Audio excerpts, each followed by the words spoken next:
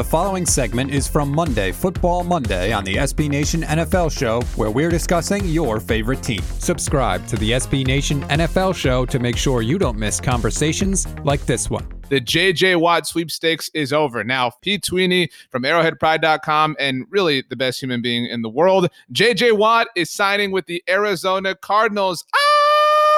Arriba! Yeah, what I find most interesting about this, I don't have a really big take about the Cardinals defense and how now they're suddenly back. I think it's surprising that you would want to join the NFC West, but J.J. Watt's the type of player who really has never backed down from a challenge. One thing I will note that really stands out to me during this process is just how quiet this was kept.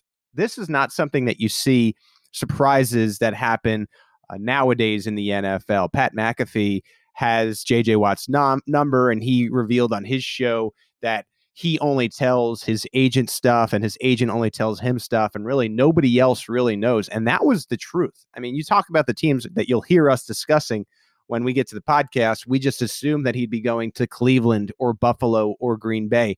We never mentioned Arizona. I never mentioned Arizona. So kudos to J.J. Watt. Congratulations. I'm interested in seeing him in a Cardinals uniform. He posted a photo of him in a Cardinals shirt, and he definitely, RJ, falls into the category of those players who look weird in new gear. You just remember him as a Texan forever. So it's a very weird looking photo, but that's the new reality. Watt to the Arizona Cardinals. But you're right. He tweeted out, JJ was the first to report this. So every NFL insider had a whole lot of fun. JJ Watt signed with the Cardinals per JJ Watt. Yeah, we know it was a super scripted photo, as you can imagine. It's a baseball tee. So JJ is feeling the theme of the time of year. He's lifting weights. I can't tell how much weight is on this at the moment, but the rack is red and white to go along with the Cardinals theme as well. I do want to say one thing about the NFC West, Pete, and then we'll talk about the money that the Cardinals are giving JJ. By the way, the Cardinals got both DeAndre Hopkins and JJ Watt ultimately and never gave up a first-round pick, which is just truly incredible. But people have said for a long time this is the best division in the NFL. Think about the defensive prowess in this division.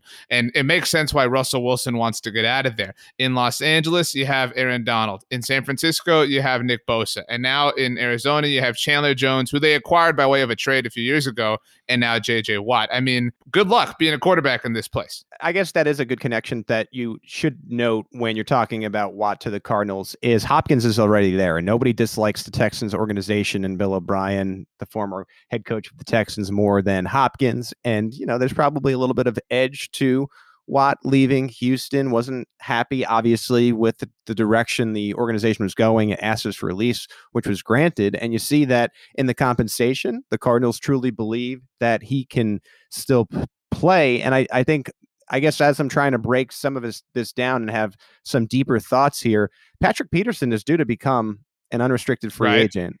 Does this move make him want to stay for maybe it's a little bit less money? Are they trying to build something there in Arizona? I mean, if I already wanted to remain with the Cardinals, if I'm Patrick Peterson, this to me only makes me want to stay in Arizona even more. Is that feeling mutual on the team side?